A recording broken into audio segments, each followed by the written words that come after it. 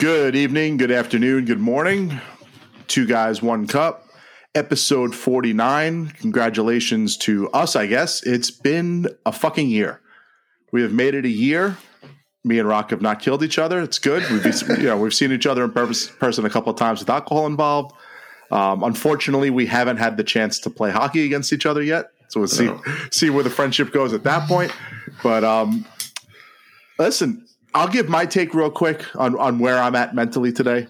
Obviously, after Saturday, it sucked. Listen, it sucked. Like the weekend was killed after Saturday. We're sitting here. We're recording this on Tuesday evening. I've had my chance to calm down, take a deep breath. I got a good night's sleep last night. I'm refreshed, and I'm happy with. I'm happy with the totality of where this season went, where we're going. Rock, how you doing, man? How are you feeling right now on Tuesday? Oh man, it's a very strange feeling, and I don't know if you kind of feel the same way.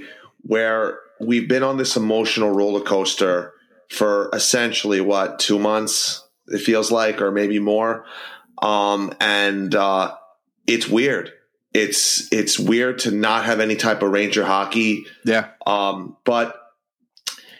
Sitting back and reflecting on it. And for me, I really started reflecting on this season after Game 5. Same. Because I just felt like that was the nail in the coffin. And I was upset at first. And I think, if you take out of the equation the fact that they went up 2-0, if you take out of the equation the fact that, they had a 2-0 lead in Game 3, if you could have signed up for this at the beginning of the playoffs, I think you would have 100%. And you got to be proud, and you got to be. And I'm usually the most negative person on the planet, and you know that. But I mean, I'm so proud of the effort the team put forward. There are things I don't like. There are things I didn't that I saw that I didn't like. We'll get into that. Yep. But as far as the young players are concerned, including Kako, including Filipino, who we both, been on over in a lot of ways, Lafreniere, Braden Schneider, Keandre Miller, Lindgren, Fox, the future of the players under 25 on this team, the future's bright. They might not necessarily all be here. And if you remember 2012, when they first made their first run, there are a lot of guys that were on that team that were not here either the next season or when they were ready to really make their push in 14 and 15. So, right. All in all, a proud papa today, no pun intended, and just very happy with the season and where the team did. And I always joke around and go, the off season is so long sometimes for us. So we're 3 weeks from the draft, and we're 4 weeks from free agency. So crazy. The Rangers did their job by, extending our off season and giving us stuff to talk about. Exactly. I'm not going to lie. This was exhausting for me. Every other day. I mean, don't get me wrong. I loved it, but now that it's over, and I'm like, it's hard to explain. Like it was getting physically exhausting. I'm sitting there going to every home game, drinking more often than I normally would because I'm going to every home game. I tried to do it sober twice. I lasted the train and that was it. So I mean, physically just exhausted from all this. And now that it's over, obviously I would have loved to have kept going. I had tickets booked to go to Game 7 in Colorado. I'll not have to try and sell those on StubHub or Ticketmaster. No shit. Yeah. Wow. I wasn't going to jinx it by saying it to anybody. Well, you kind of hinted it to me through text. They were $1,300 a piece to sit on the roof, on the fucking roof. But it was Game 7 of the Stanley Cup, and if we were there, $1,300 was That would have been a bucket. That would have been cheap compared to what they would have been if I waited. Oh, they would have been $10,000. No, I don't know. I don't know about Denver. No, their prices are the same as ours. Are they? Are they? God, okay, you're more tapped into that than me. I know for Tampa Bay, they definitely aren't going to be that much. I bought the cheapest ticket available on Ticketmaster. It was $1,300. Yeah. Yeah, listen, we came within inches. again, I don't want to sit here and start trashing the team, but they got to learn, and they've been guilting of this pretty much. Even when the team was good, these teams, they would go 7 games. You can't play every series 7 games. This is where it was different with this team. It wears you down. This team, the first round, this team was learning how to play in the playoffs. There was an education that went on. Fair. So they had to play catch up and drag it to 7 games. So like what I always felt like what you're talking about, in the early 2010s decade, where we were just, no matter who we played, it was going 7 games every time. Mm-hmm. It was usually us dragging our feet on a team we're better than. Game 2. Yeah, we win game 1, we lose game 2. We win game 3, we lose game 4. Right. We lose game. I mean, it was just it was back and forth. It was they could never win 2 games in a row. Correct.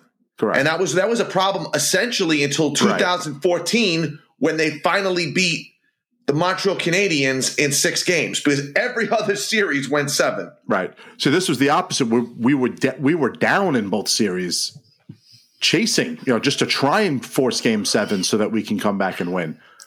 It was more or less like had Pittsburgh beaten us or had Carolina beaten us, they would have been the team that just couldn't put us away. We weren't trying to put someone away. We were trying to catch up and just overcome. I do look at this as a missed opportunity in this sense. You beat Pittsburgh with a third-string goalie and Crosby out the last 2 games. Correct. Shouldn't have gone 7 games. It did. Like you said, valid point. They were learning how to play. Young guys, Igor, all that stuff. Right. Carolina, again, facing a second-string goalie who was a decent goalie, but he definitely saw, his warts in games 5, 6, and 7. Maybe it was 6 and 7, excuse me. Okay. Again, took advantage of the situation where, maybe Freddie Anderson is in goal. Maybe they don't win that series. Just hypothetically speaking. Okay. Then they go into Tampa. They're up 2-0, 2-0 in game 3. No Braden Point. I mean, it's a missed opportunity. It really is. And then let's fast forward. If they were to play Colorado, who knows how Kemper is, and no Nazem Kadri. So they missed a very good opportunity to play a team. Now, granted, 7-game series is, and I've said this to a friend of mine Saturday night while we were watching the game. Do the Rangers win the Cup in 94 if they have to go 7 games with the Islanders and 7 games with Washington and then have to play the series from hell against the Devils? Devil team. Yeah. Because the Devils essentially took a lot out of them, where that Vancouver series should have never have gone 7 games. Never gone 7 games. Well, we were up 3-1. We took our foot off the gas, I thought. That's probably part of it too. Yeah. But part of the matter is you cannot go 7 games every single series. You can't. You can't. And where Colorado, to me, has an advantage in the series is they've only played 14 games. 14 games. It's crazy, right? They swept the Predators. They took the Blues to 6, and they swept Edmonton. And you and I talked about this. You and I talked about this, that the Western Conference was Colorado, drop off, Calgary, drop off. I don't care. St. Louis to me was a paper tiger all along with their goaltending. I wasn't sold on Ville Husso. But to me, again, to go back to what I was saying, this was a missed opportunity. It was. And it just, you never know when you're going to get back there. You don't. Look at Dallas. Dallas was in inches of going to the Stanley Cup final. Inches. With Jamie Benn with the wraparound that he just missed. Inches. Right. St. Louis goes on to win the Cup that year. And in Dallas, I don't think has been past the first round since then. Am I right? Weren't they in the Cup final? Weren't they just in a Cup final, Dallas? Or am I completely off on that? You might be right. Hold on. Let me think here for a minute. Who did they play Tampa in the Cup final? You might be right. Rick Bowness. Yeah. You might be right. I'm sorry. I apologize. I take that back. I was thinking of something else. That was bad on my part. I was just thinking of a team, and I don't know why Dallas was the one that jumped into my mind. They lost to Tampa in the COVID Cup, right? No, I thought Montreal lost to them in the COVID Cup. No, in the bubble. They lost to him in the bubble, right?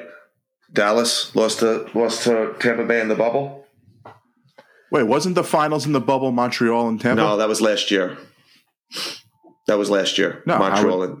Oh, right, because the divisions were all fucked up. That's right. Yes, no, the bubble was Dallas. Correct. Okay, all right. So then I take that back. Okay. I apologize. That's very poor. I knew they were there, and I just couldn't remember it because I remember it being what's his name in goal, Khudobin.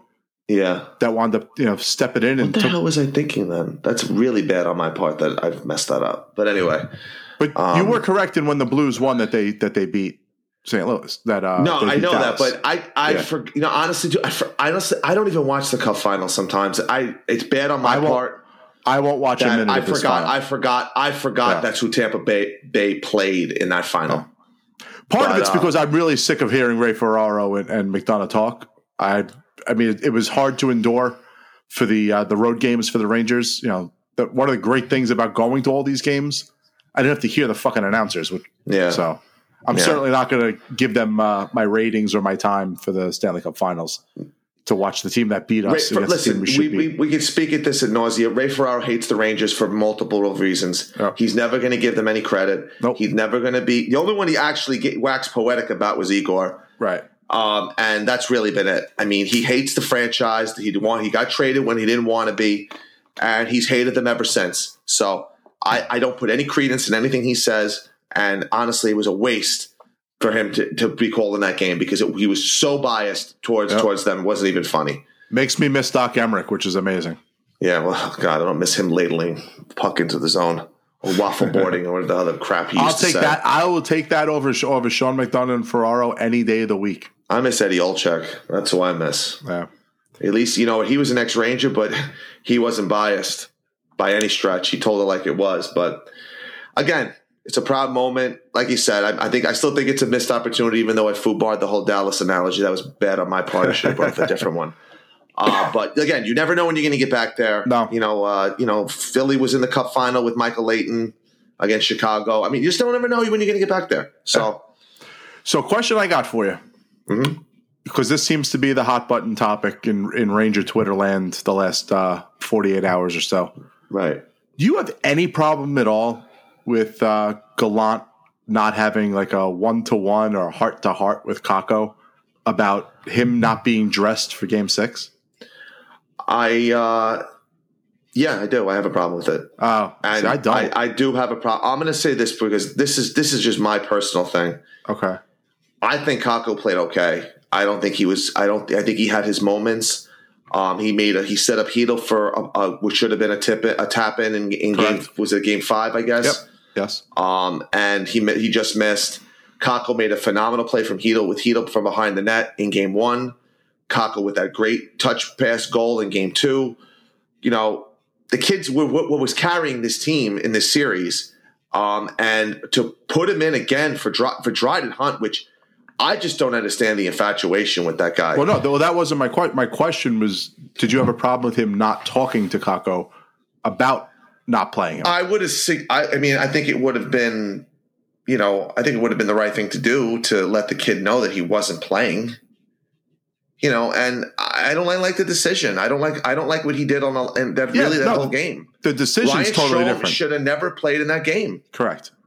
Yeah, the decision's totally different from the non-communication. I guess it's semantics. I mean, I don't really think it's that big a deal in the grand scheme of things. But he should have said something to him. I mean, I'm not going to sit here and cry about it. I don't think it's the end of the world. But I think he's owed some kind of an explanation. I don't think Kakko played that poorly. Why was he owed an explanation more than Ryan Reeves or anyone else? You don't think he had a conversation with Ryan Reeves? No. You don't think Gallant had a conversation with Ryan Reeves? I disagree with that. He definitely had a conversation with Ryan Reeves. And Ryan Reeves, listen, I hate saying this. I was 150% right. When the games got tough, his legs got heavy, and he couldn't keep up. No, he couldn't. It's a freaking problem, and now this team has to carry on that dead cap space for one more year. Which again, I never understood that extension. But listen, I don't like. I think Gallant adjusted after the Pittsburgh series, where I think a lot of questions were answered where he had no answers for Crosby. And I still believe if Crosby plays that series, then I don't think they win. Again, I think they've got – listen, you and I have sat here on multiple times where you need to get lucky. You need to have puck luck. You need to get lucky. Tampa Bay got lucky in this series. A lot of Sinai goals. Sam Coast goal off his shin guard after Igor made the save. I mean, you can't I've watched hockey a long time. That is the luckiest goal I may have ever seen, where he makes the save, the puck bounces, hits his shin guard, and goes into the net 11 seconds after you tie the game. I mean, I just couldn't believe it. I mean, it's the luckiest goal. I mean, they got so lucky towards the end of the last two games of that series, which goes to show you it just wasn't their time. It wasn't their time. It wasn't their moment. And they ran out of gas, man. Like you said, with the 7 games, you can't keep doing it. You can't let every game go to 7 games. You can't. Too much chance for injury, as you saw. They started to wear down. Hedl was hurt. Strome was hurt. But here's what I don't understand. So you have all these 7-game series. Why are you still playing your top 6 so many goddamn minutes in all of these games and still only playing the kid line, 12 minutes, 11 minutes?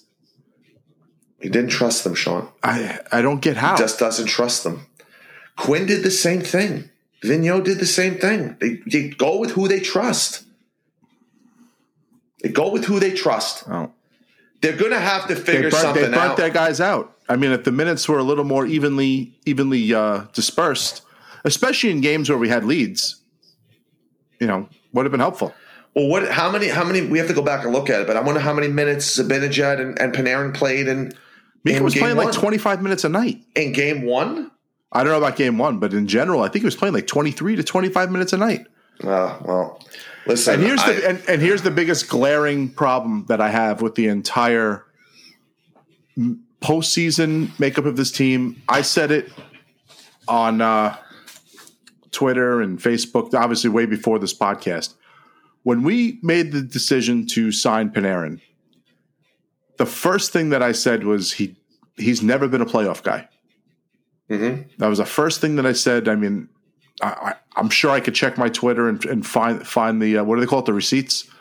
Find the receipts that it was a criticism that I had about the move at that point. And then I had people go, no, he was really good in the when Columbus took care of Tampa in the 4 games. Mm-hmm. He was really good. Blah blah blah blah. Artemi Panarin is like a plus 130 or plus 140 for his career. And nobody in the world is ever going to debate Panarin's success and abilities on the power play. When he has time and space on the power play, he is an all-world elite talent and producer. So plus minus is not a perfect stat, but if you're just going to talk about 5-on-5, then plus minus is valid. And the guy has never been a minus his entire career. Not one season in his career has he ever been a minus. He's a plus 130 for his career. In the postseason for his career, he's a minus 14. His first year in the league with Chicago when they went to the playoffs, he was a plus 2. That's the only time he's been a plus in 6 years of being in the playoffs. Okay. I want to get into him anyway. Yeah, I have a major problem with Panarin. I do. And too. people can sit there and say he's hurt. Listen, his legs were the same as his legs were all season. So if it was an upper body injury, so be it. But his legs didn't move. And every time he made a backhand pass, it was a turnover. His turnovers to his takeaways to giveaway ratio, I think his giveaways were 43. I think it was 43-6 or 43-13. Something like that. Wow. It was that bad. Wow. Where he'd always had a positive takeaway to giveaway ratio. Again, these are analytics. I'm not big into them, but I mean, this just supports the eye test. We all saw every time he threw the puck cross ice, it was picked off and going the other way. He looked like Mark Sanchez throwing passes last year with the Jets. Yeah.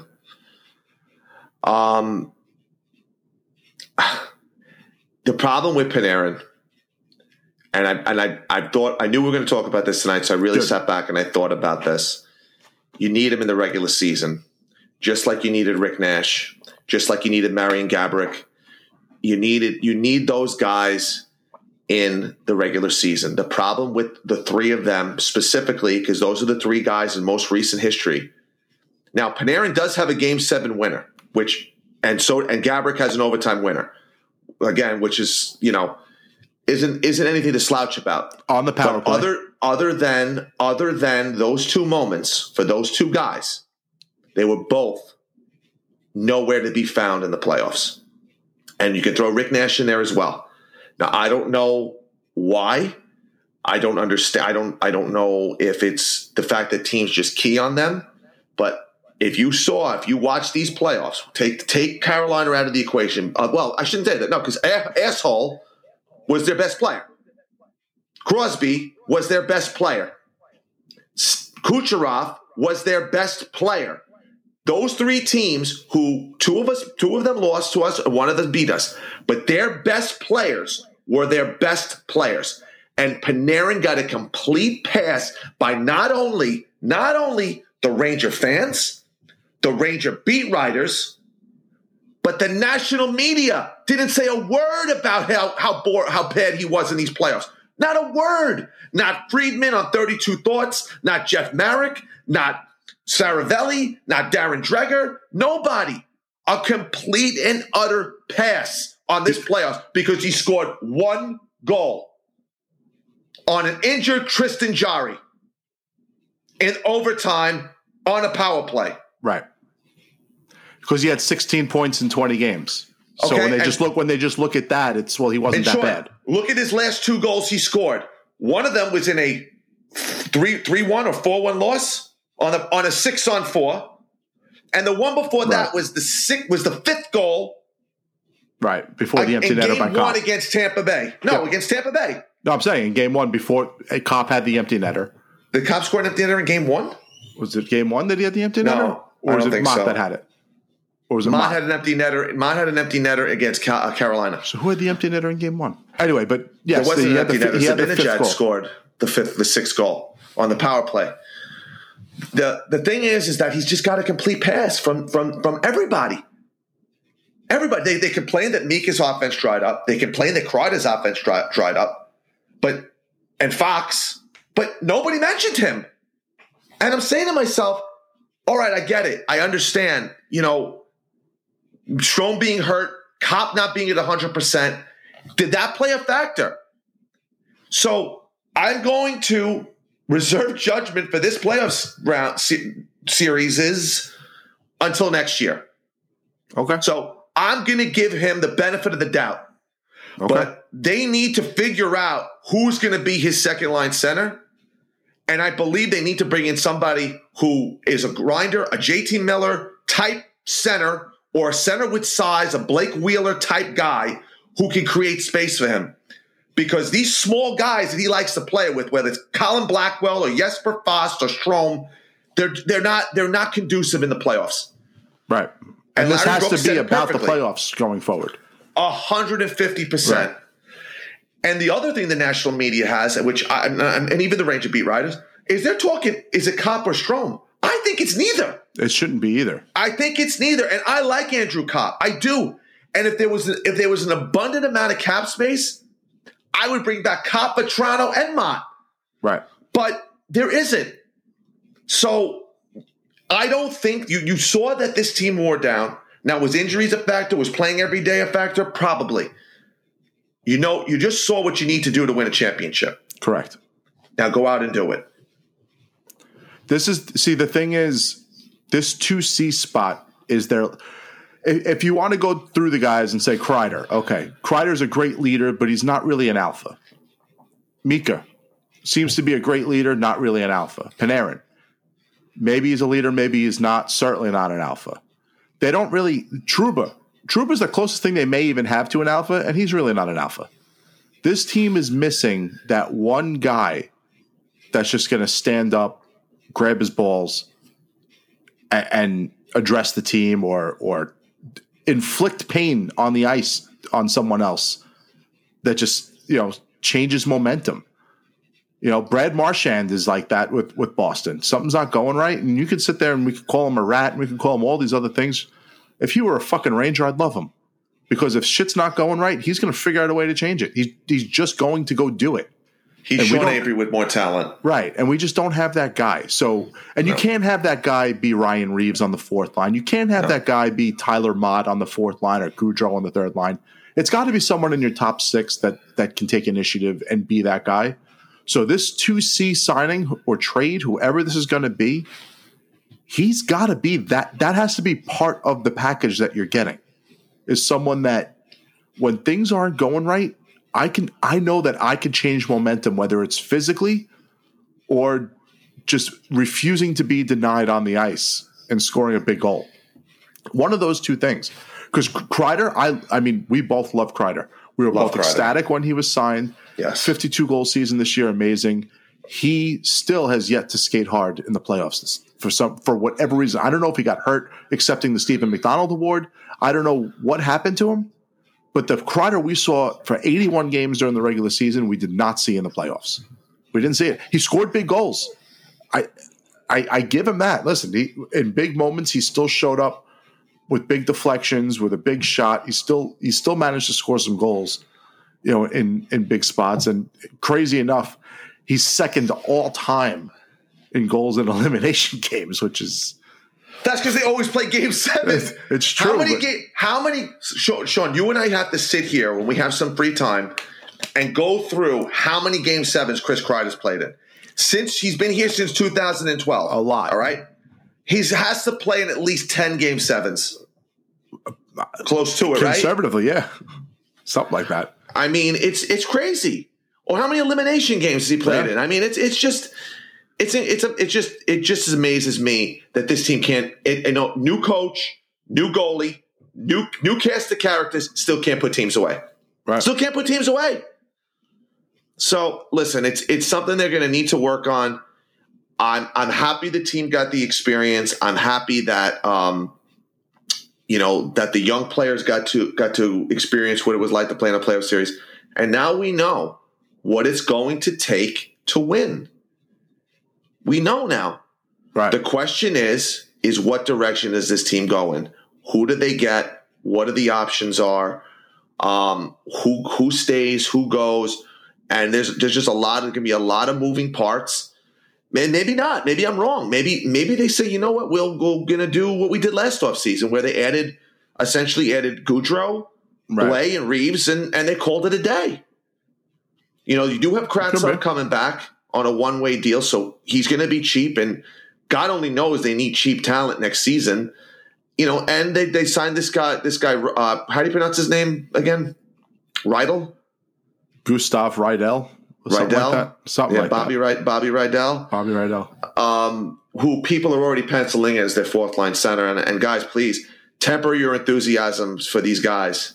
He's 26 or 27 years old. Yep. He's on a one-year contract. We've seen this story before. So please, I know there's people out there going crazy for this guy. Relax. Well, they're comparing him and saying both his story and his style of play is a lot like Belmar from Tampa. Listen, if it works out. He didn't make the league till he was 29, Belmar. If it works out, Sean, I'll be, like I always say, that I'll be skipping through the meadows. You know that. Yes. But where are these meadows? It's on the way to the seat. Hold on. We can make this, because for guys, if you check that's a Facebook site. We just did this today, since it was the end of the first year of the show. We have set up a Patreon. Like I said, we don't want to have to do ad reads and stuff like that, but the stuff does get expensive. So I'm Michael Silvers, Alec. Is it Hindell? I'm sorry, I don't have it in front of me, Alec. But they've already jumped on board and subscribed to Patreon for us. Thank you guys. We appreciate the support. Two really good guys. We talk to both of them all the time.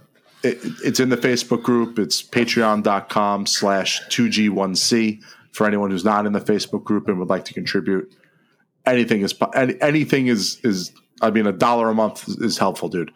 But we may have to make like a $50 a month thing.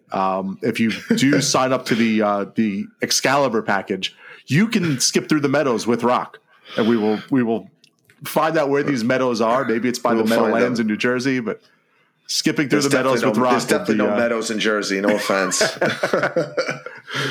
We'll find some meadows for you. We'll skip through the pine barrens and find the Russian in the woods.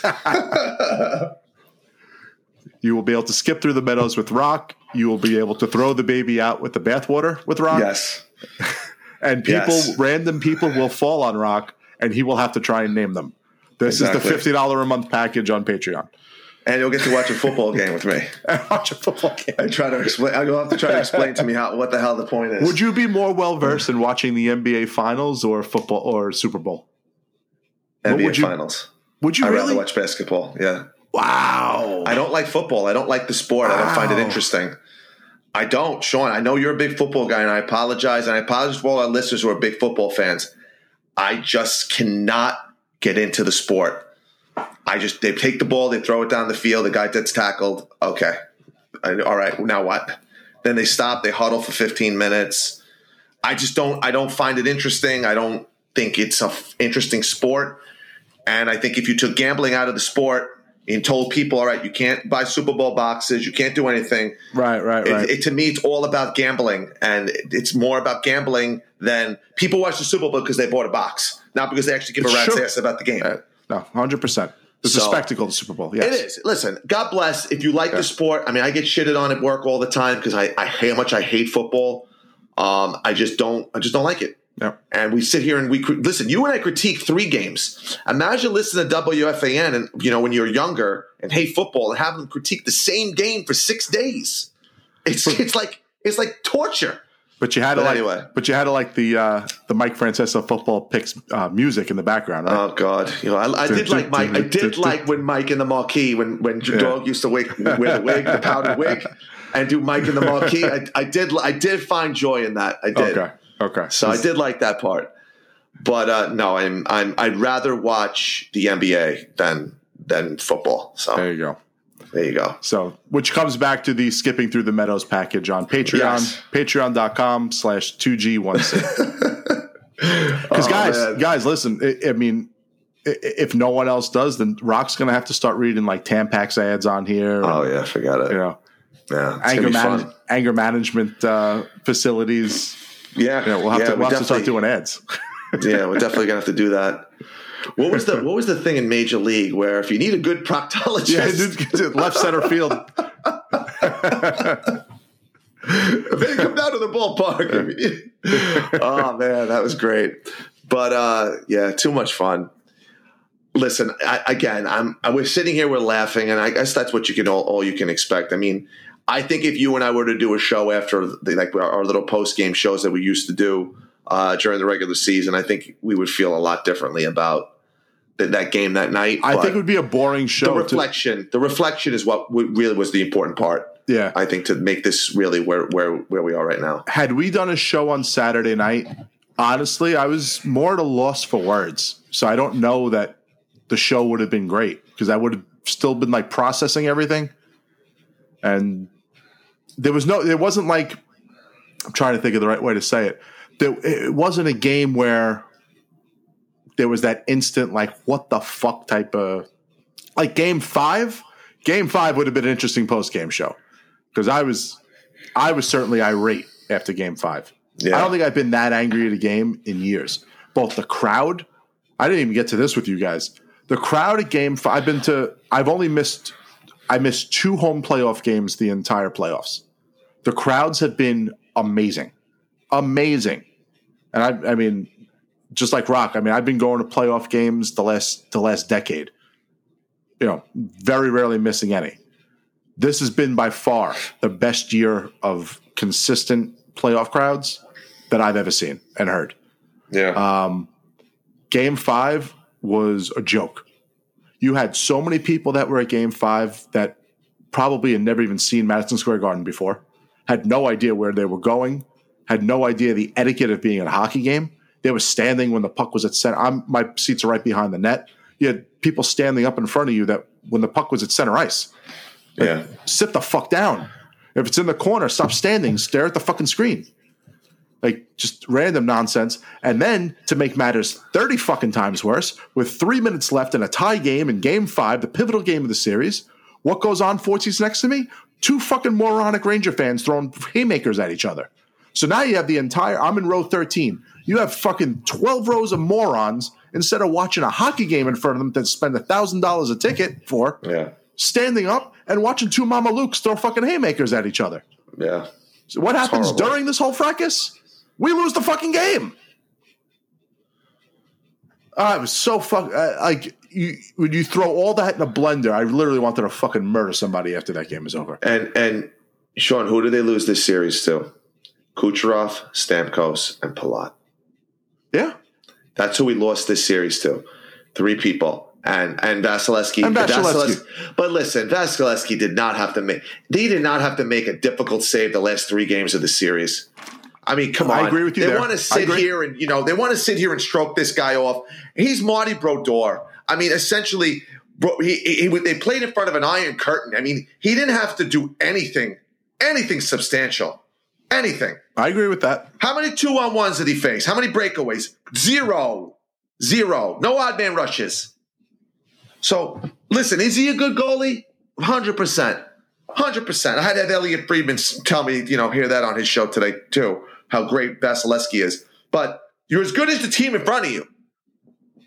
Am I right or am I wrong? No, you're right. You don't think Mike Richter would have won all those cups with the Devils' defense in front of him? 100% he would have. Facing 17 shots a game? I do think Vasilevsky is great, though. He's a great goalie, but did he have to be great in this series? No. Did he have to be spectacular? No. Their defense, they shut us down 5-on-5.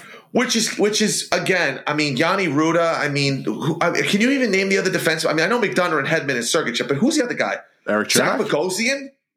Bogosian and Chernak. I mean, come on. Chernak's a good player. He's all right. He's okay. Bogosian it's funny because with Zach Bogosian, I played in a Atlantic City tournament years ago with a guy who played I forget what college he went to or juniors. He was friends with Bogosian and played with Bogosian. So whatever college or junior team Bogosian played on, so did this guy.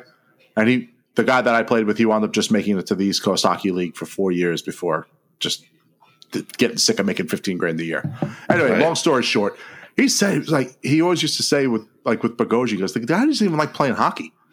Like, it's amazing that he's sticking out for his career. Third overall still pick. Playing what 15 years later? Yeah, that's the crazy part. Every time it's I always felt he was going to be one of those guys who would be retired by 29 or 30 because he really didn't love playing.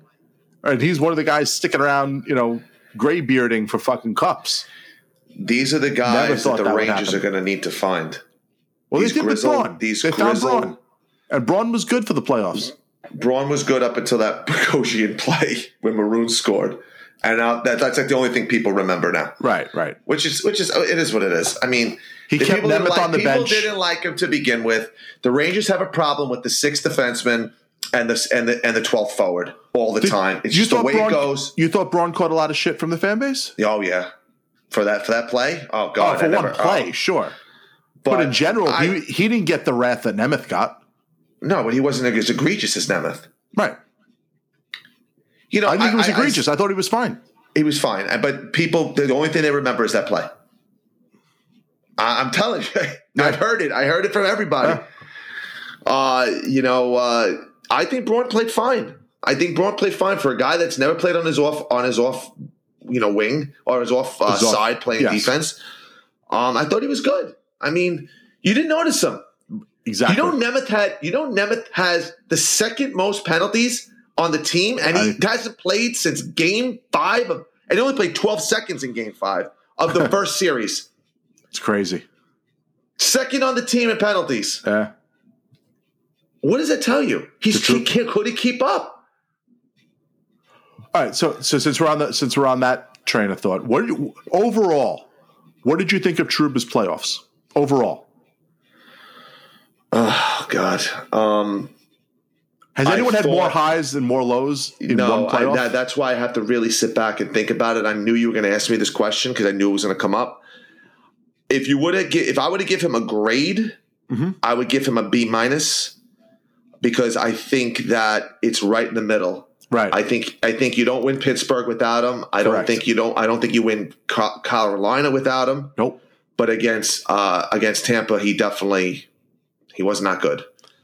And he's big, but he takes a lot of penalties. He does. And a lot of stick penalties. Yep. That's fatigue. The team as a whole took a lot of fatigue penalties in the Tampa series. Right. The reaching. So you're hooking, you're holding, you're tripping. I'm giving everybody, for the most part, a pass on this playoffs because this is the first time this team has been there. Well, look at how deep they made it. I mean, there's no way to say it wasn't, even though they blew an opportunity. Right. There's no way to say that this wasn't a successful playoffs. No. But you do see that there were certain things that stuck out. We said Panarin already. We said, I thought Trouba had a very rough. I thought he had a couple of rough games, which kind of would bring the grade down. Well, the game we took the 3 penalties, literally, that was the game. Right. So they got 2 power play goals out of it. That was it. Right. So that was the difference. I think long term, him and Panarin are going to be problems. And I'm a Trouba guy and I'm a Panarin guy. I love them both. But I think that down the road that those 2 guys are going to be a little bit of a noose around our necks. We're going to see. Yeah. No, because if the young players do not progress, then you're really in trouble. So I saw all 3 young players on forwards, the Kakos, the Hedels, the Lafrenières, all become men in this playoffs. So I have nothing but high expectations going forward. The problem, Shawn, is you can't keep them all. You're going to have to trade one of those guys. We don't know that, and I don't want to get into that yet. I don't want to go there yet. We're going to have to. We don't have to, but I'm just saying I just don't think financially between teams find a way. Kako, Kravtsov, Hedel, Lafreniere, and Miller, and Schneider, you're not going to be able to keep every one of those guys, and then also keep Trouba, Kreider, Zibanejad, Fox. I mean, I just don't think it's possible. I didn't say about keeping some of those older guys.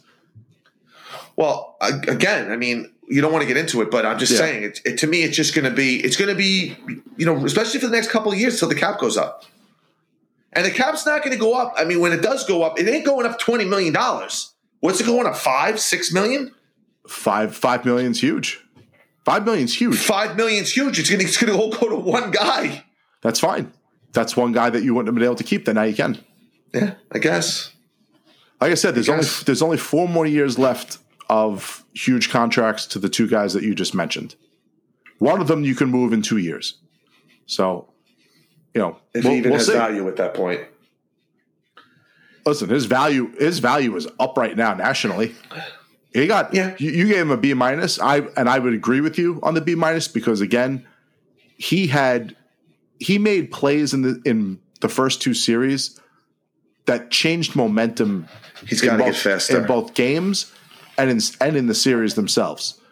So for those reasons, he needs to go to whatever skating school Victor Hedman goes to, because Victor Hedman is a big defenseman, Trouba. Well, we just hired a skating coach. Is she a skating coach? Is that what her position is? Okay. Uh-huh. Well, then he needs to. I mean, then Lafreniere, Kako, and him all need to go to that. Well, did you hear Lafreniere talk about that? Yeah, I heard him talk about that. So he's acknowledged that that's what he needs to work on. Me personally, I'm cutting bait with Nemeth. Obviously, that's a given, and they're talking about buying him out. Which they're not going to buy him out. Why? You got to remember. You got to always remember what outlets you're hearing stupid stuff from. But I've heard that. I saw that in 2 different places. It's stupid. You give up a 4th round pick to a team that needs to reach this out. Ben Bishop just got moved for future considerations. Yeah, but he doesn't have two years left, and then Bishop's contract, a lot of it is being paid by insurance. I don't know. You can send money to somebody to pay the money. It's just about the cap space. We have to get clarification on that. We got to find out, because I knew you were going to say that when I brought this up. And the other guy that I just don't think. I mean, again, he's a cheerleader and all that other stuff. Reeves, Ryan Reeves needs to go. Ryan Reeves, you need somebody that a Pat Maroon type, a Corey Perry type player who can mix it up and can play. What if his impact? Have a guy that can't play in big games. But what if his impact in the locker room has more of an impact than we know? We'll never know the answer to this, but they do. Shawn, I get it. But Ryan Strom's, no one's more liked on this team than Ryan Strome. Correct? Not about liked. It's not about liked. It's about just leadership. You don't think Ryan Strom's a leader in the locker room after 4 years? No, he's an alternate captain. He's one of them. I'm just saying. I don't. To me, a guy that's played on the team for 1 year, plays 8 minutes a night, he's replaceable. I mean, listen, I never liked the signing to begin with. He proved me wrong during the regular season. I thought he had a very solid regular season. I don't like what I saw in the playoffs. I don't think he had a good playoffs at all. I mean, I don't think he made an impact. And then other than game 1 against Pittsburgh, where he was crushing John Marino, I don't think he played well at all. A lot of bad penalties, a lot of offensive zone penalties, slow to the puck. I just don't think you can win with this guy. I think you need a guy that can play. It's $1.5 million to this team. That's Tyler Mott. That's Tyler Mott's salary essentially for next year. So that's just me. I know I'm picking on maybe the wrong person, but you saw it. The fourth lines of teams. Maybe he retires. He's already talking about hiring a coach to keep up with the young players. He said that in his exit interview yesterday with the media. He's 36 years old. I just don't get it. I never understood giving him an extension to begin with. Stupid. Again, it's another stupid thing. The Nemeth and the Reeves extension were the two dumbest things Drury did last year. But other than that, he pushed all the right buttons. He pushed all the right buttons, yeah. Well, I mean, Sammy Blake getting hurt's not his fault, but correct. You know, three out of the 4 moves he made in the offseason blew up in his face. And 4 of the 4 moves he made at the trade deadline were phenomenal. That's why. You know, I mean, you can't grade a GM based off of one offseason or one trade deadline. And they weren't like heavily popular moves. It wasn't like he went out and Cop was by people like us. I don't know about nationally. Oh, oh God, yes, Shawn, nationally. So? I mean, oh my God. They had him on the there was like a thing with Trade Central, and he was like in the middle. Well, he made 4 moves. No one else made that many moves, so he was automatically. No, I'm talking about Cop as a trade. Got it. No, Cop was very highly touted by a lot of people. Well, I'm saying normally when we make a move like that, it's we would have made the move for Scheifele or we would have paid the price for JT Miller. Like it would have been the bigger splash where he went and got role players instead of the big splash. Like, well, we didn't need that, and I don't think that player was out there. I mean, we didn't need Eric Stahl. We went out and got Eric Stahl. We needed a role player, and they went out and got Eric Stahl became because Eric Stahl they got him for next to nothing. They got him for 2 second-round picks and Anthony and Alexei Sorella. Sorella. Yeah. Because Eric Stahl wasn't going to play anywhere else. So. And I still feel that Eric Stahl was poorly used by Vigneault, but that's another story. Oh, he was. But we went out and got a superstar name. He wasn't a superstar anymore, but we went out and got the superstar name as opposed to getting the role player that would help us. Right, and that was in 16, right? Is that when they lost to Pittsburgh in 5? Yes. Right. Though, you know what? A lot of times those don't work. I mean, remember when San Luis came over? It took him a long time to get adjusted. What do you have, 2 goals in the regular season, something like that? Right. It's very hard. Especially playing one place for that long. And Vetrano stepped right into a top 6 role, and Kopp stepped into a top 6 role, and the top 6 was great. Kopp and Vetrano played very well for them. To the point where they both priced themselves out of staying here. I mean, really, for the next few weeks is really where we're going to touch on like the reshaping of the roster. But just to put out there, if Kopp was going to take like a 4x4. Keep him all day long. It's just there's no way he's gonna get more than that. To me, Panarin is your focal point. I think that's the guy that you need to. I understand he does. He makes other players better, and I get that. But you saw in this playoff specifically when they bottled him in, he had no outlet. Right. You need to give him an outlet. You need to give him a big bodied center. And I know Keith Primo's not walking through the door, but you need that type of person or that type of player, whether it's Blake Wheeler or JT Miller. I don't know. Scheifele, I guess, would be maybe on the periphery of that type of guy, but they need a guy with a center with size. He's 6'2" or 6'3", Scheifele. Okay. When I think of a big center, he's not really who I would think of. I mean, Eric Stahl, Jordan Stahl, those are the type of guys I think about. But I think that a big center to play with Panarin who could kind of just maybe go to the net, create some space for him. I just think these small guys that Panarin plays with just don't work. Right. I think he needs to add some size to that line and give him some room out there. I would rather have to me, Scheifele and JT Miller are the two guys that they really have to target for that spot. And then you can use either Kravtsov or Kakko, who are both guys that can win puck battles on the boards that have enough skill to play with other skilled players. I sent you that link yesterday about the guy from Vancouver talking about JT Miller. Right. Did you listen to it? Yeah. Okay. What did you think of his assessment of the package and all that other stuff? I agree with it. I agree that you hold firm on. Well, let's just for people that didn't hear, it was the Fan 590 in Vancouver. Yes, was that what it was? It was Nils Lundqvist, a first round pick, and then it was either Kravtsov or Keedle or something like that. Something like that.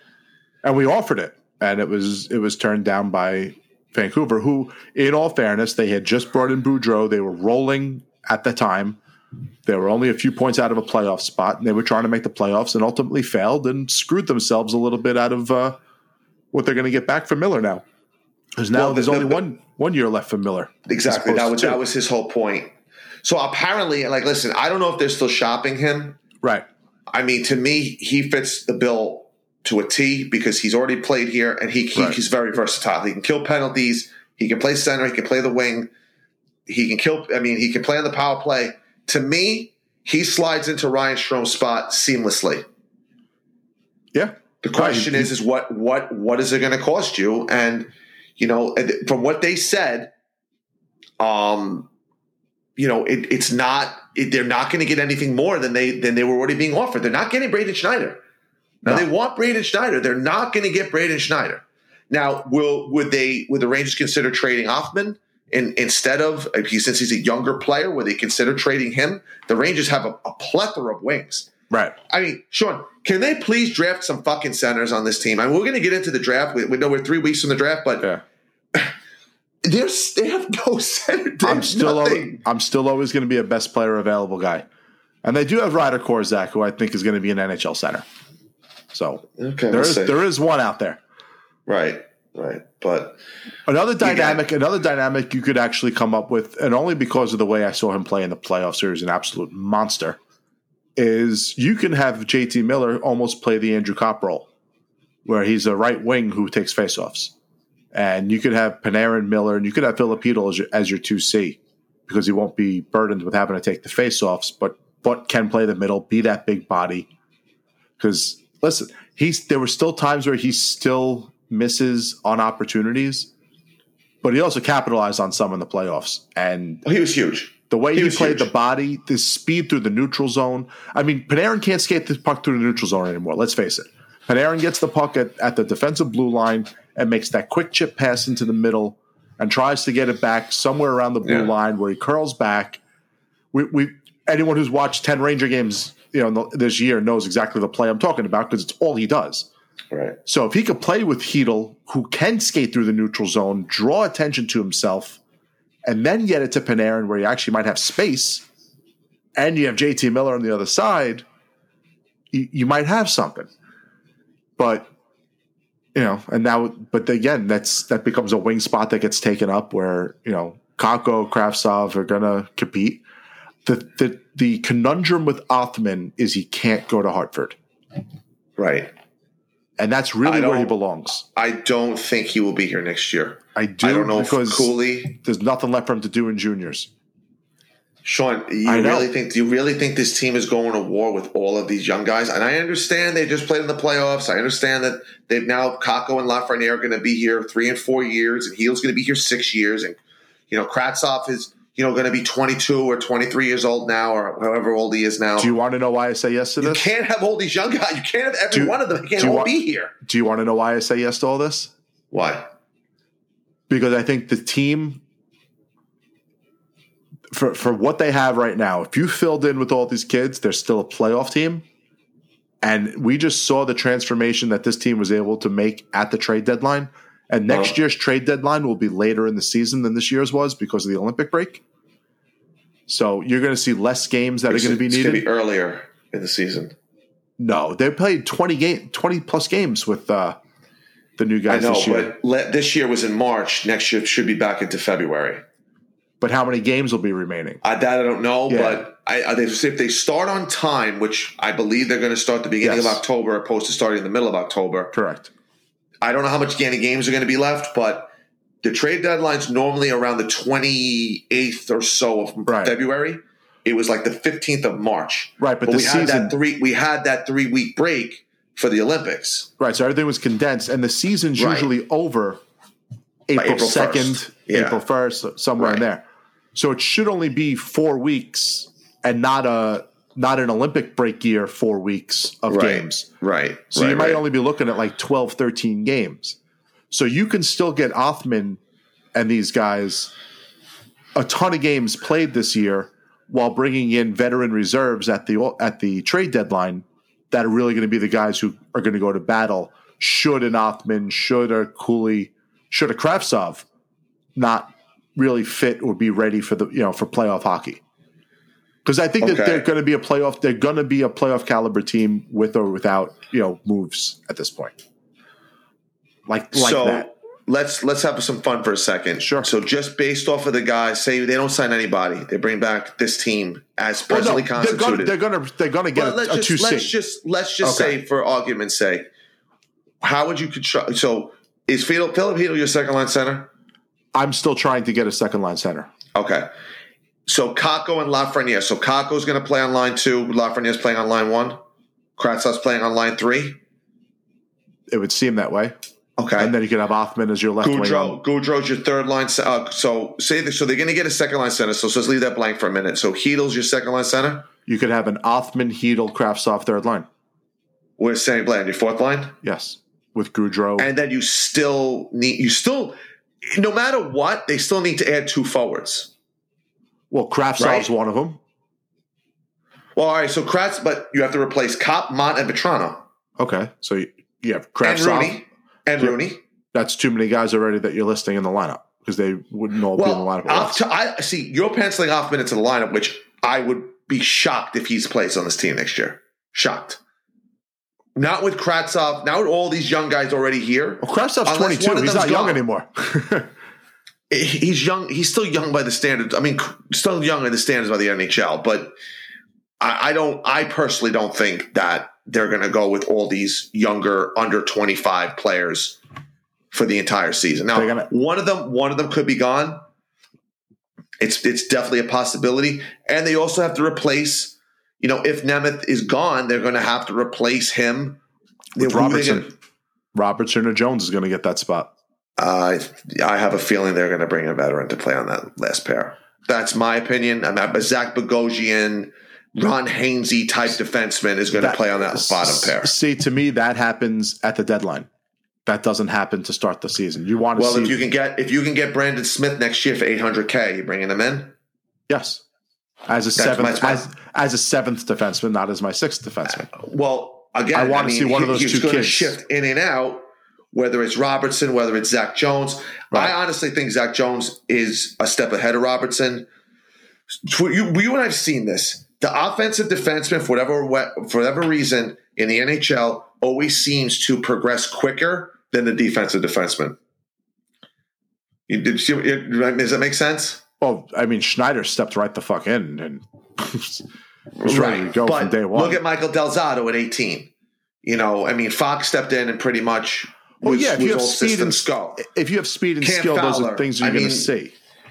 I always felt like the offensive defenseman, when they, for whatever reason, you would think that it wasn't the case, but the offensive defenseman always seemed to get better quicker than the defensive defenseman. You don't think that's just because it's tangible? Like, you're able to see Del Zotto, skate end to end. You're able to see some of these offensive defensemen just show skill, but you're not really weighing the things that you're not seeing, or the things that, because we're watching on TV and not watching game film or being at the game, seeing the whole ice, that you're not seeing, as far as playing their gaps, standing guys up at the blue line, how they're battling in corners, stuff like that. Personally, I would really hope that they groom Robertson for that role. I don't see Zach Jones being an answer for playoff hockey. I just don't. You know, they're gonna have to move some guys because obviously at some point you're not going to be able to keep all of these players. Right. And I don't know where I read it or where I heard it. And the longer they hang around, the value goes. Yep. That's 100% true. And if you did also hear that Nels Lundqvist does have a lot of value around the league still. Yes, he does. So as you should. You may need to move him sooner than later. It just comes down to fit for our team. We already have Fox. But there are not a lot of teams that have an Adam Fox that have their power play quarterback, set in stone. Right. So it's almost like having Jones. I'll speak more specifically with Jones since the left side is where the vacancy is. Right. Because I've had this conversation with people on Twitter the last 2 days about this. He doesn't serve value to us because he's going to play on a third pair. So he's going to get 13 to 15 minutes a night. He's not going to play on power play 1. So am I going to sacrifice my third pair's defensive abilities so that my power play 2 that plays 15 to 30 seconds of power play gets out there, is maybe upgraded? When truthfully for myself, I want to see Keandre Miller be on the second power play, if anything. Yeah, they got to take Trouba off the second power play. Right. Too. That's the other thing. So, which I'm disappointed with. Which I really thought with that shot that he would be more, but he doesn't get it through. And when he doesn't get it through and it gets blocked, he can't recover. He can't recover. Right. Good Miller point. can recover. So that's why I can't have Trouba on the power play anymore. But good point. I don't see a use. Not that Jones can't play. It just doesn't serve what we need. And there's value for the skill set that he has around the league. Right. So let someone else capitalize on that. So someone's like, oh, he's going to be a really good player. Yeah, he may wind up being a better player than Robertson, but we don't need him to play in our top 4. Right. And we're not going to need him to play in our top 4 in the foreseeable future. So Robertson is more of a fit for what we need. So capitalize on that. Great. In the third round, you drafted a very high asset. Capitalize. Doesn't have to play for us. And if he winds up being too small and winds up being a bust, then you alleviated yourself for that, and you got something of value in return. And the same with Nils. Nils doesn't have he just does not have a spot here. He's not beating out Trouba, he's not beating out Fox, and he's not beating out Schneider. It's that simple. They're gonna have to figure out this whole situation because it's starting to get crowded fast. Right. And I think teams know that they have to trade people. And it just makes it worse. Well, it doesn't make it worse. It doesn't make it worse because they don't have to trade them in a sense of cap moves. No, none of them are making any money, and they're still under team control. So they don't need to move them in that aspect. They need to move them as in we have needs of our own, and these are our chips, and they know which chips those are. But that doesn't decrease their value. So it's not like a guy's in the last year of his contract and it's a UFA and all right, you need to move him or you're going to lose him. We're not going to lose anybody. They can go to Hartford, So yeah, I just sometimes I question when a player isn't good enough to be on your team. Do other teams then turn around and say, well, he's not good enough to be on your team and play in your lineup, so why would we want him? We want someone off your roster. Because that's a lot of times it's what happens. He's just not Schneider, who's might be the most coveted young defenseman, not named Mo Seider in the league. So, yeah, I don't know. We're gonna have to see what happens with that. But Schneider is a solid player. He's strong on the puck. He's learning it and he's learning how to play. And he's doing well. So Braden Schneider, I agree with you. Braden Schneider is the guy that's very highly touted, and we'll see what happens with that. I mean, I wouldn't trade him, especially the fact that he's cost control for the next 2 years. I'm not trading Braden Schneider for anyone at this point. There was a reason they traded up for him. So we're gonna see. I mean, there are. I mean, for everyone. From what I've read and what I've heard, we're not. It's going to be very quiet. It's going to be like last year.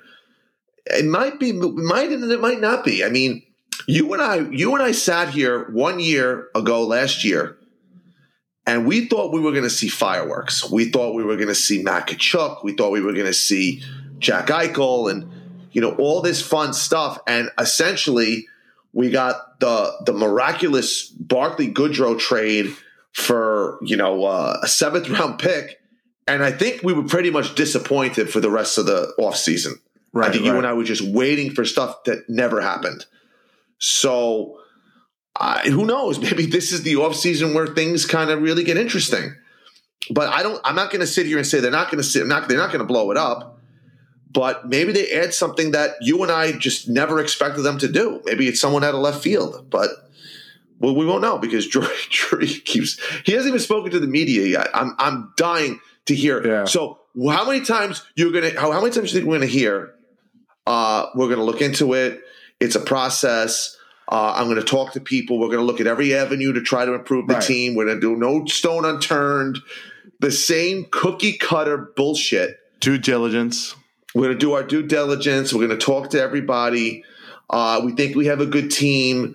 We have some good young players coming out. I mean, I could sit here you and I could probably sit here and just do Drury's press conference and not even bother listening to him because we know exactly what he's going to say already. Well, that's why. So Rock asked me over the weekend, are we going to record Tuesday? Do you want to wait for Drury to have his press conference first? I go, for what? He's not going to say a word.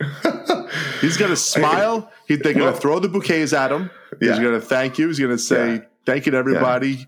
Yeah. He's going to give the old Jim Carrey from The Mask. You really love me. You really, really love me. Yeah. He's going to take his bow and he's going to say all the things Rock just said. So he's not going to reveal anything.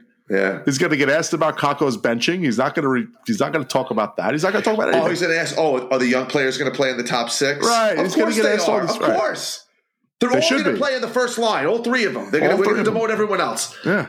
Listen, I mean, I get it. He's not going to sit here and tip his hand. He's not going to say, "Yes, we're going out for a second line." I mean, right. I remember Kalachi had a chance of getting something out of. No, you have a chance. Even him. Drury, you're not getting a thing out of.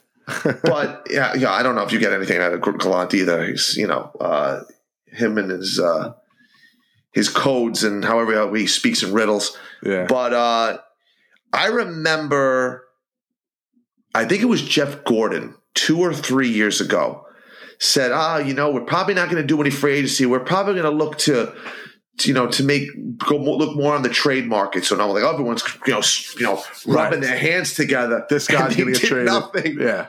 They did nothing. Right. Nothing. So listen, I mean, there's going to be moves. There's going to be someone, the Jared Tenordis of the world are probably going to be, that type of guy is going to probably come rolling through the door as depth. They need a backup goalie, Thomas Greiss. So there are going to be moves. 7th defenseman, backup goalie is going to happen. Yep. Second line center. So those are 3 moves for sure that this team is going to make. Right. Everything else, we're going to have to wait and see. Yep. But it's exciting, and I know you and I are we're going to be thinking about maybe doing a free agent show. We're going to try to do something like that. We'll figure something out with that. But this is our Christmas. This is our holiday. We love this kind of stuff. So it's fortunate that we only have, like I said, 3 weeks to the draft. And 4 weeks to free agency, so it's going to be fun. For 4 weeks, which we didn't mention was tonight's the 28th anniversary of the Rangers Stanley Cup. Yeah, I was trying to stay away from it. Does it blow your mind though that it's 28 years? We're more than halfway to 54 years. Isn't it crazy? There. So if we get to another 26 years will get us to 54 years. So I'll be, 68 years old. You think we're going to Vegas at that point? At that point, I could probably get away with it. My wife will be begging me to leave the house. Maybe. I mean, and take your daughter with you. You get this close. So just backtrack for a second. So you know me, most negative person on the planet.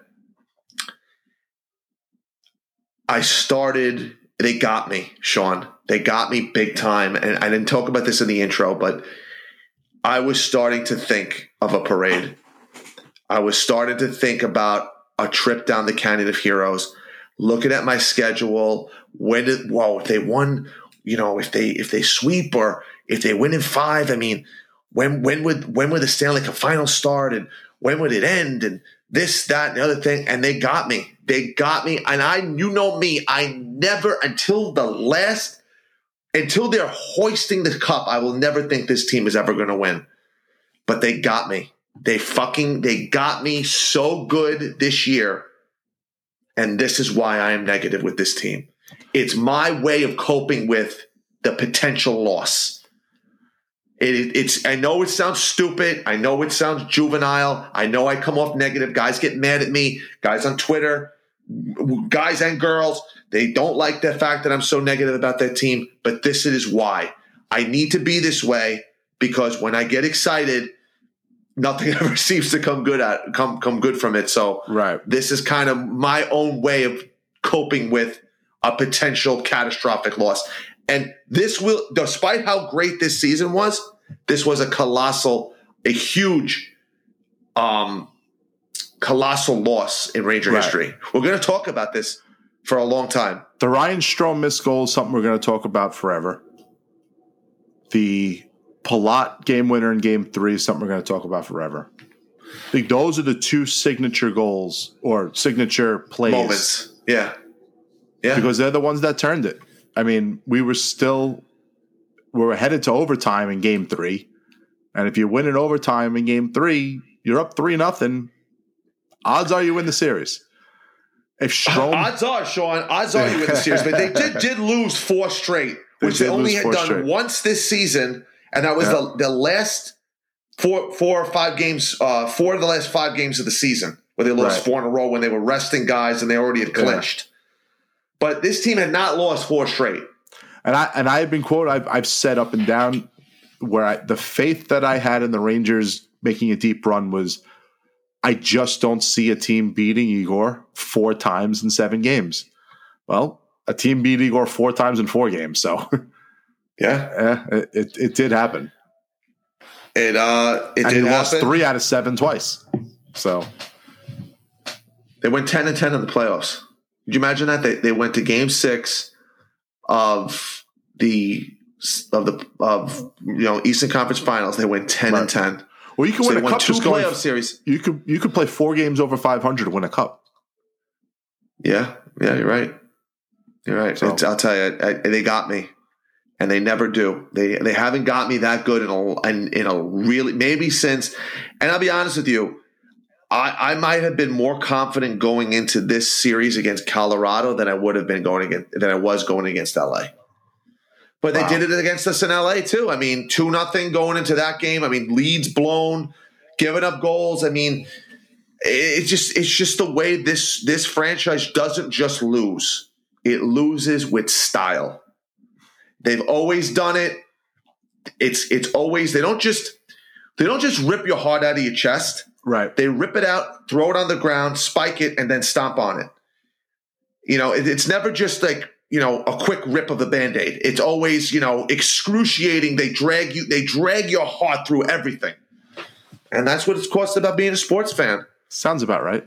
But I'm going to be honest with you. I recovered from this much better because of the young players. Right. That was what I felt was, you know what?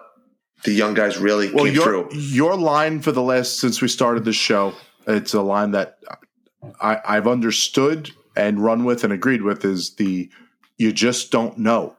And you just don't know who these guys are until we see them in the playoffs. And we saw Ryan Strome in the playoffs, and we know. We saw Keandre Miller in the playoffs, and we know.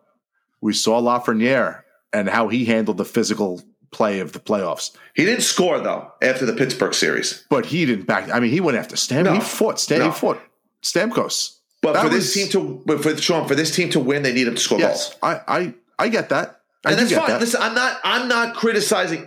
The young players from the beginning had a complete pass for me from this. But they all stepped up and showed that they all played well. That the playoffs it wasn't too big for them. Hedl played his best hockey we've ever seen in the playoffs. He had more goals in the playoffs than he did in the regular season, I think. Or he tied. He had 5 in the playoffs. I think he had 7 in the regular season. He only had 5? No, he had 8, didn't he? Thought he only had 5. Yeah, I'll have to look that up. You're probably right. I've been really off with everything tonight. Let's look that up. Anyway, listen. I mean, he played well over his head. Yeah. He had 7 in the playoffs. He had 8 in the regular season. Okay.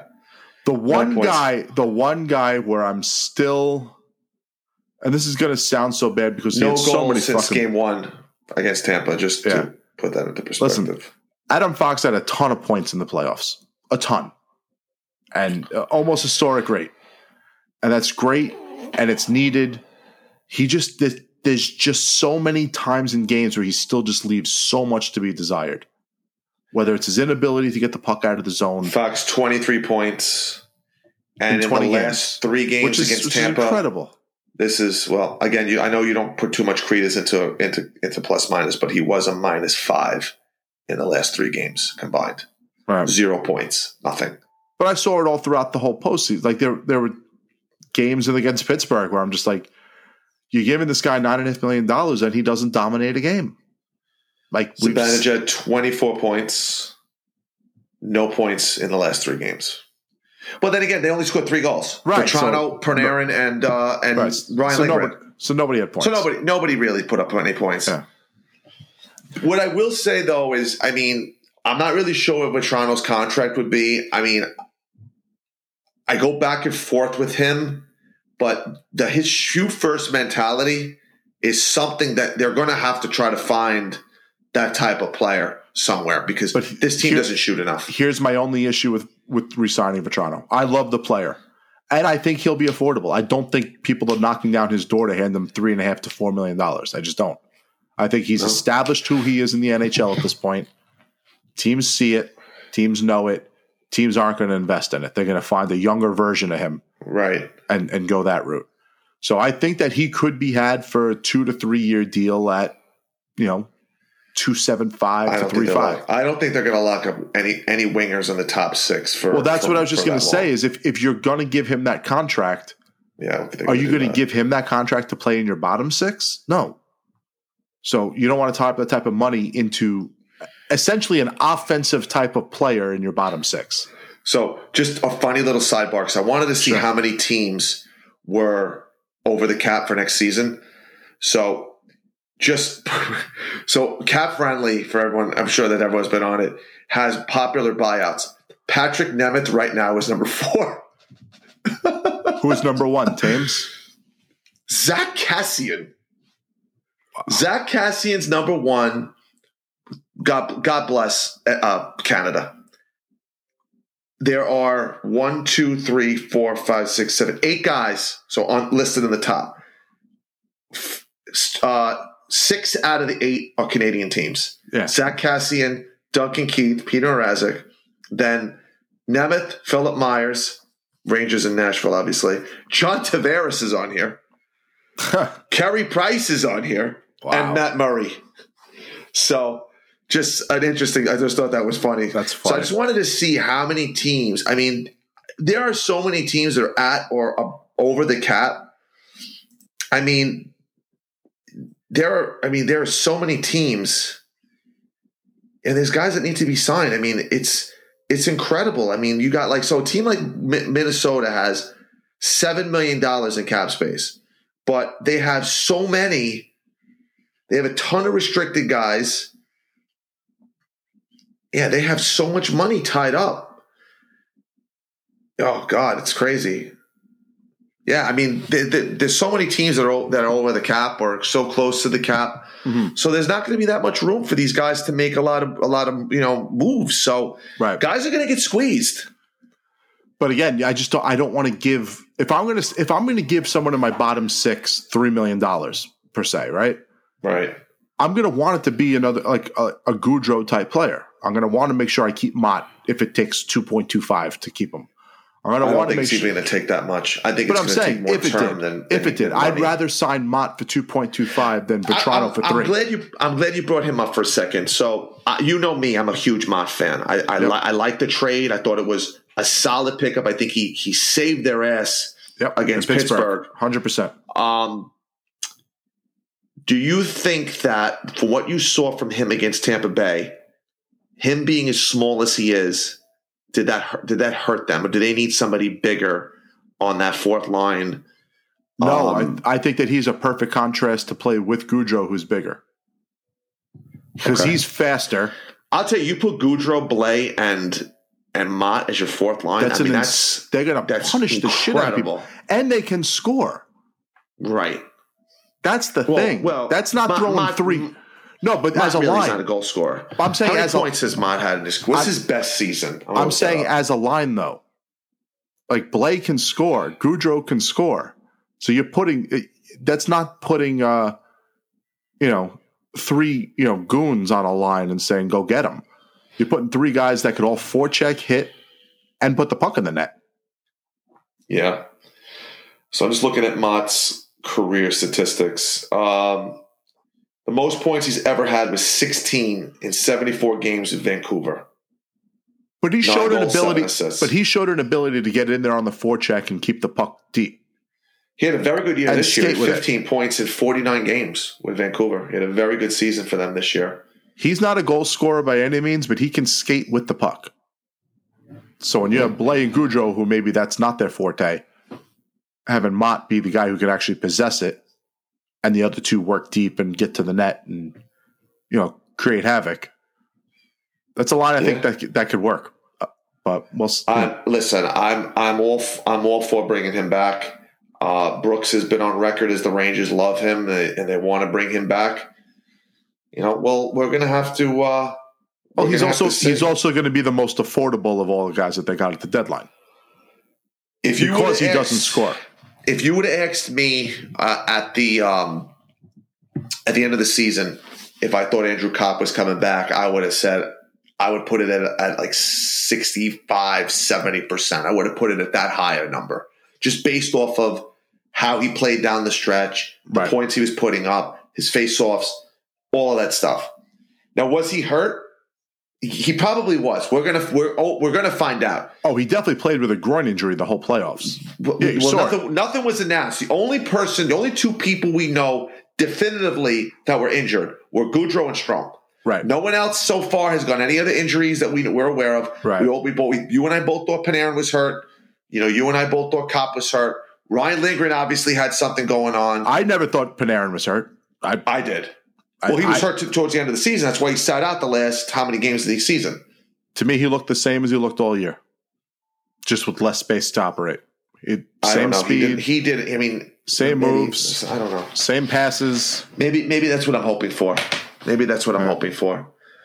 The thing with him is, and like I said at the beginning of the show, the one thing I can say for Panarin, I think Strome having a lower pelvic injury and Kopp having a groin injury, they were less spry to get to spots that they needed to get to for Panarin to be able to be effective.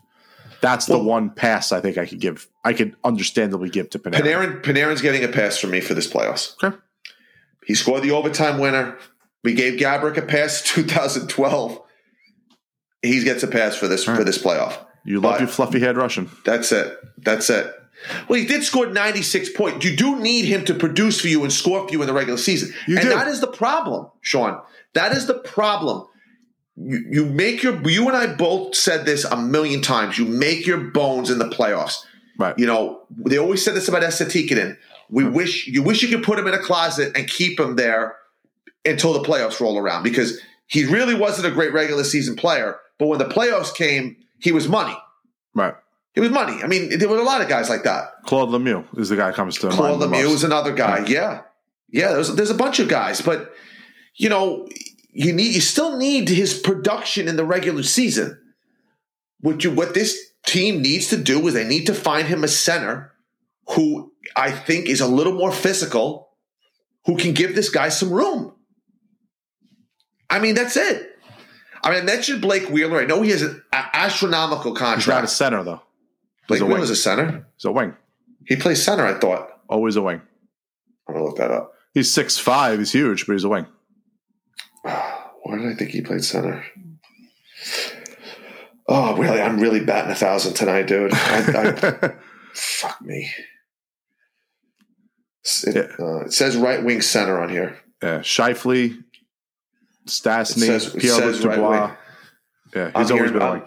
I'm just going by what it says on the website. It says right wing center.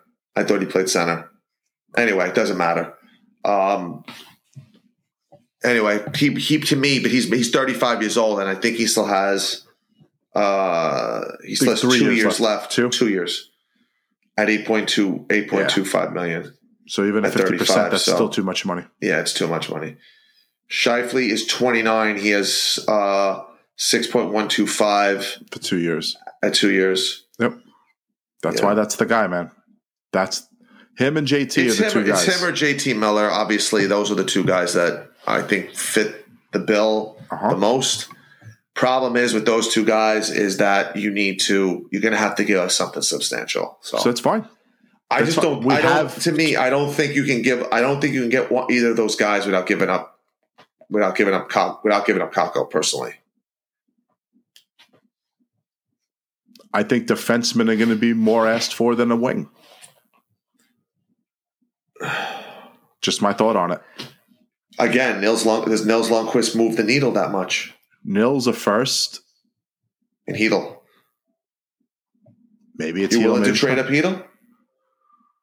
I don't know. After what I just saw, I don't know. But remember with Hedl, he might actually play well, but you're only going to have him 60 games every year. He does get hurt at all times. 60, 65 games. Yeah. I mean, he does always get hurt. I just remember he reminds me a lot of Simon Gagne. Simon Gagne was a phenomenal player when the guy was healthy, but you never had him for 82 games, never.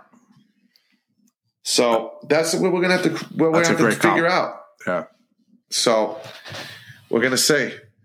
And I promise I'm going to do better homework next week and come up with better shit. Sped. Oh, man. All right. So let's wrap this up for tonight. We're going to look to get guests on since, the games are over and it's not really just us reflecting on games. Right. We're going to talk to a couple of guests that you guys are familiar with already, with Steve Cornianos for the draft analyst. We'll have him on to talk mostly Rangers, but we'll get some draft conversation in there as well with him. Right. And same with Russ Cohen from Sportsology. We would love to, Russ is great to talk about, the Rangers. It would be cool if, by the time we have him on, if Tortorella's hired for Philly, because I'm sure Russ is going to love that. You saw Bruce Cassidy got hired by Vegas, right? Yeah. It's funny. The guy who runs our hockey league is a huge Bruins fan. So I was bullshitting with him on the phone the other day, and he's like, I don't understand how they fired the coach. I'm like, yeah, Cassidy's going to be a free agent for 24 hours and you get hired. And there you go. Got hired, 3 days after getting fired? I'm guessing that Trotz did not want to go to Vegas. Which, it's funny because I would have assumed he would have been signed already with Winnipeg. I think that was where you and I, we talked about that he wanted to go closer to home. But I don't know. We're going to see. We're going to see what happens with that. So we'll see what happens. Yeah. So next week, I don't know if we'll get a guest for next week, but definitely over the next month, we want to at least get one guest and make this the summer of guests a little bit. Yeah. And we're going to work on YouTube. We're going to work and see if we can get YouTube going. So this way we can have some live interaction with you guys while also keeping this format. So we got to figure out how to do it.